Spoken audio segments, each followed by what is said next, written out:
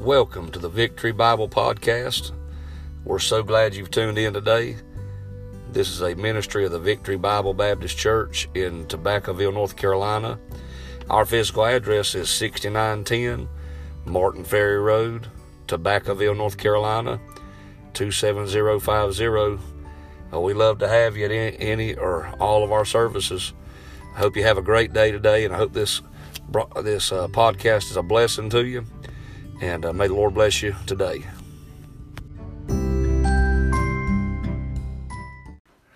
Back to Ireland, where they beat him and treated him as property.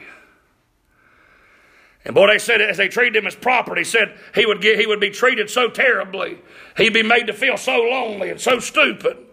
They put him out on the side of the hill to be a shepherd and just treat him terrible as a slave.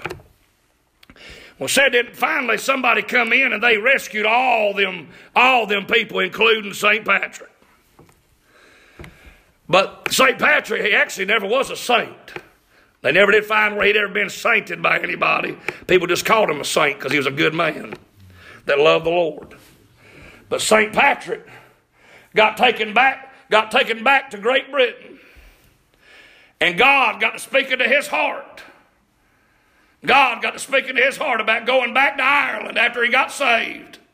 Out on them hills, he got saved during slavery. Come back, learn the word of God. And God spoke to his heart and told him to go back to Ireland and share the gospel with them that they might be saved. Man, he finally surrendered to what God wanted him to do, and he went back to Ireland and preached the gospel of the Lord Jesus Christ. And listen, one of the statements he liked to say was Christ in me, Christ above me, Christ below me, Christ before me, Christ behind me, Christ all around me. Amen. Yes, sir.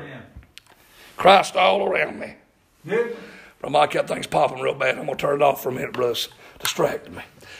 Amen. I don't want to hurt nobody's ears. Y'all might appreciate that. Amen. Amen. Amen. But Mr. St. Patrick, he was a good man, loved God, and wanted to see people saved.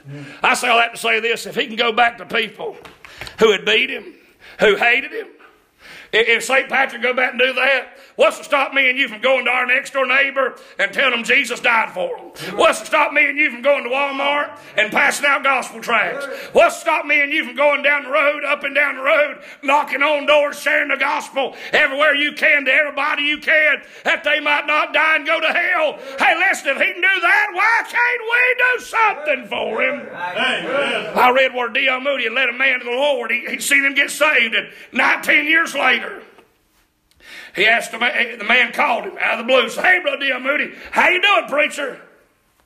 He said, "I'm doing good." He said, "Who is this?" And he told him, he said, "Oh, yeah, I remember you got saved a bunch of years ago, didn't you?" He said, "What you done since then?" "Well, what do you mean, preacher?" He said, "What you done since then?"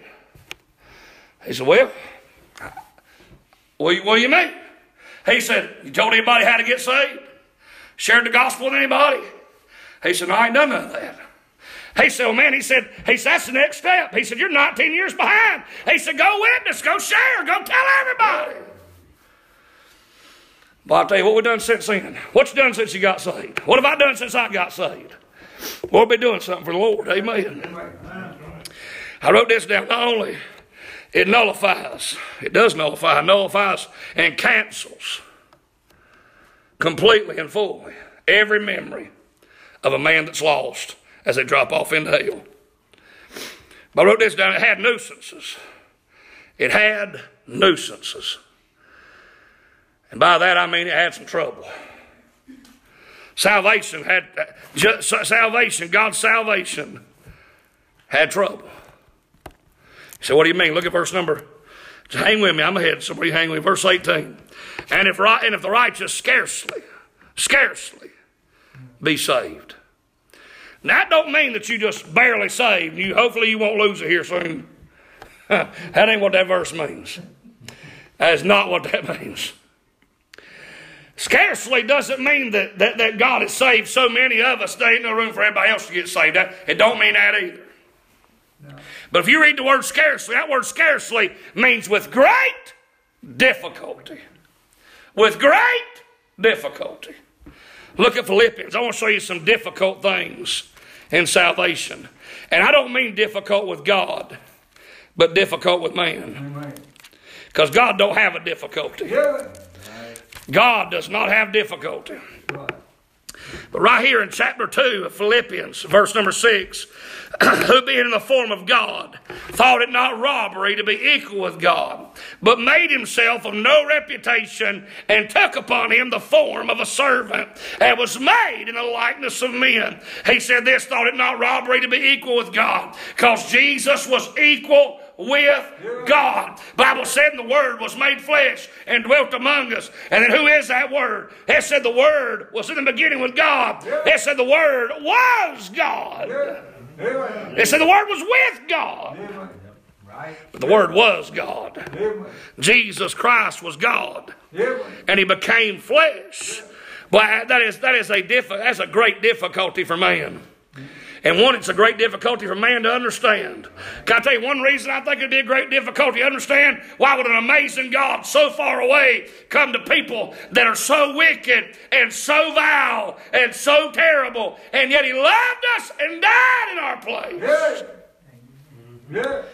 But listen, why scarcely a holy God, a holy, thrice holy God, became a sinful man.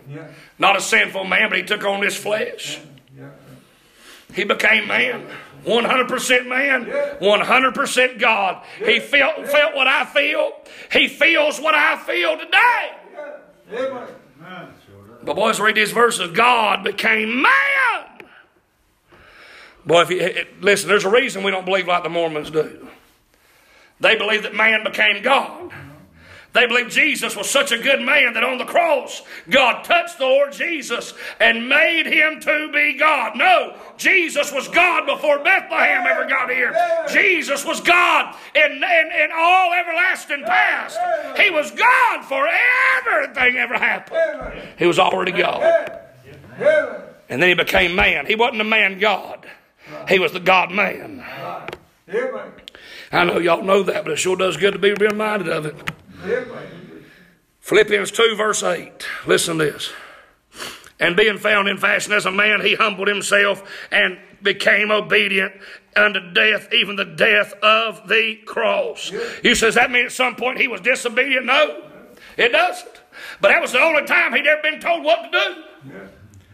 Here He is, God Almighty in the flesh, in the person of the Son, the Lord Jesus Christ, being told what to do by the Father. First time He'd ever been asked to be obedient. And He did it. Obedient. And wouldn't it be bad to be obedient unto the death of the cross, even the death of the cross? Unto death, even the death of the cross. It's like He put that as a footnote to say, it wasn't just death, but the death of the cross is how He died. And listen, it'd be bad enough to die, but He died by the death of the cross. Well, I thought about this, read that verse with great difficulty. He died. Bible said for the wages of sin is death. But Jesus never sinned.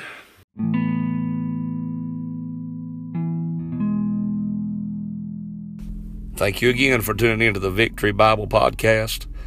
I hope you'll check us out on Facebook and YouTube, where we got much more services that you can tune in and listen to. May be a blessing to you. And I hope you're having a great day. Hope the rest of your day goes great. Thank you for taking time to listen. May the Lord bless you.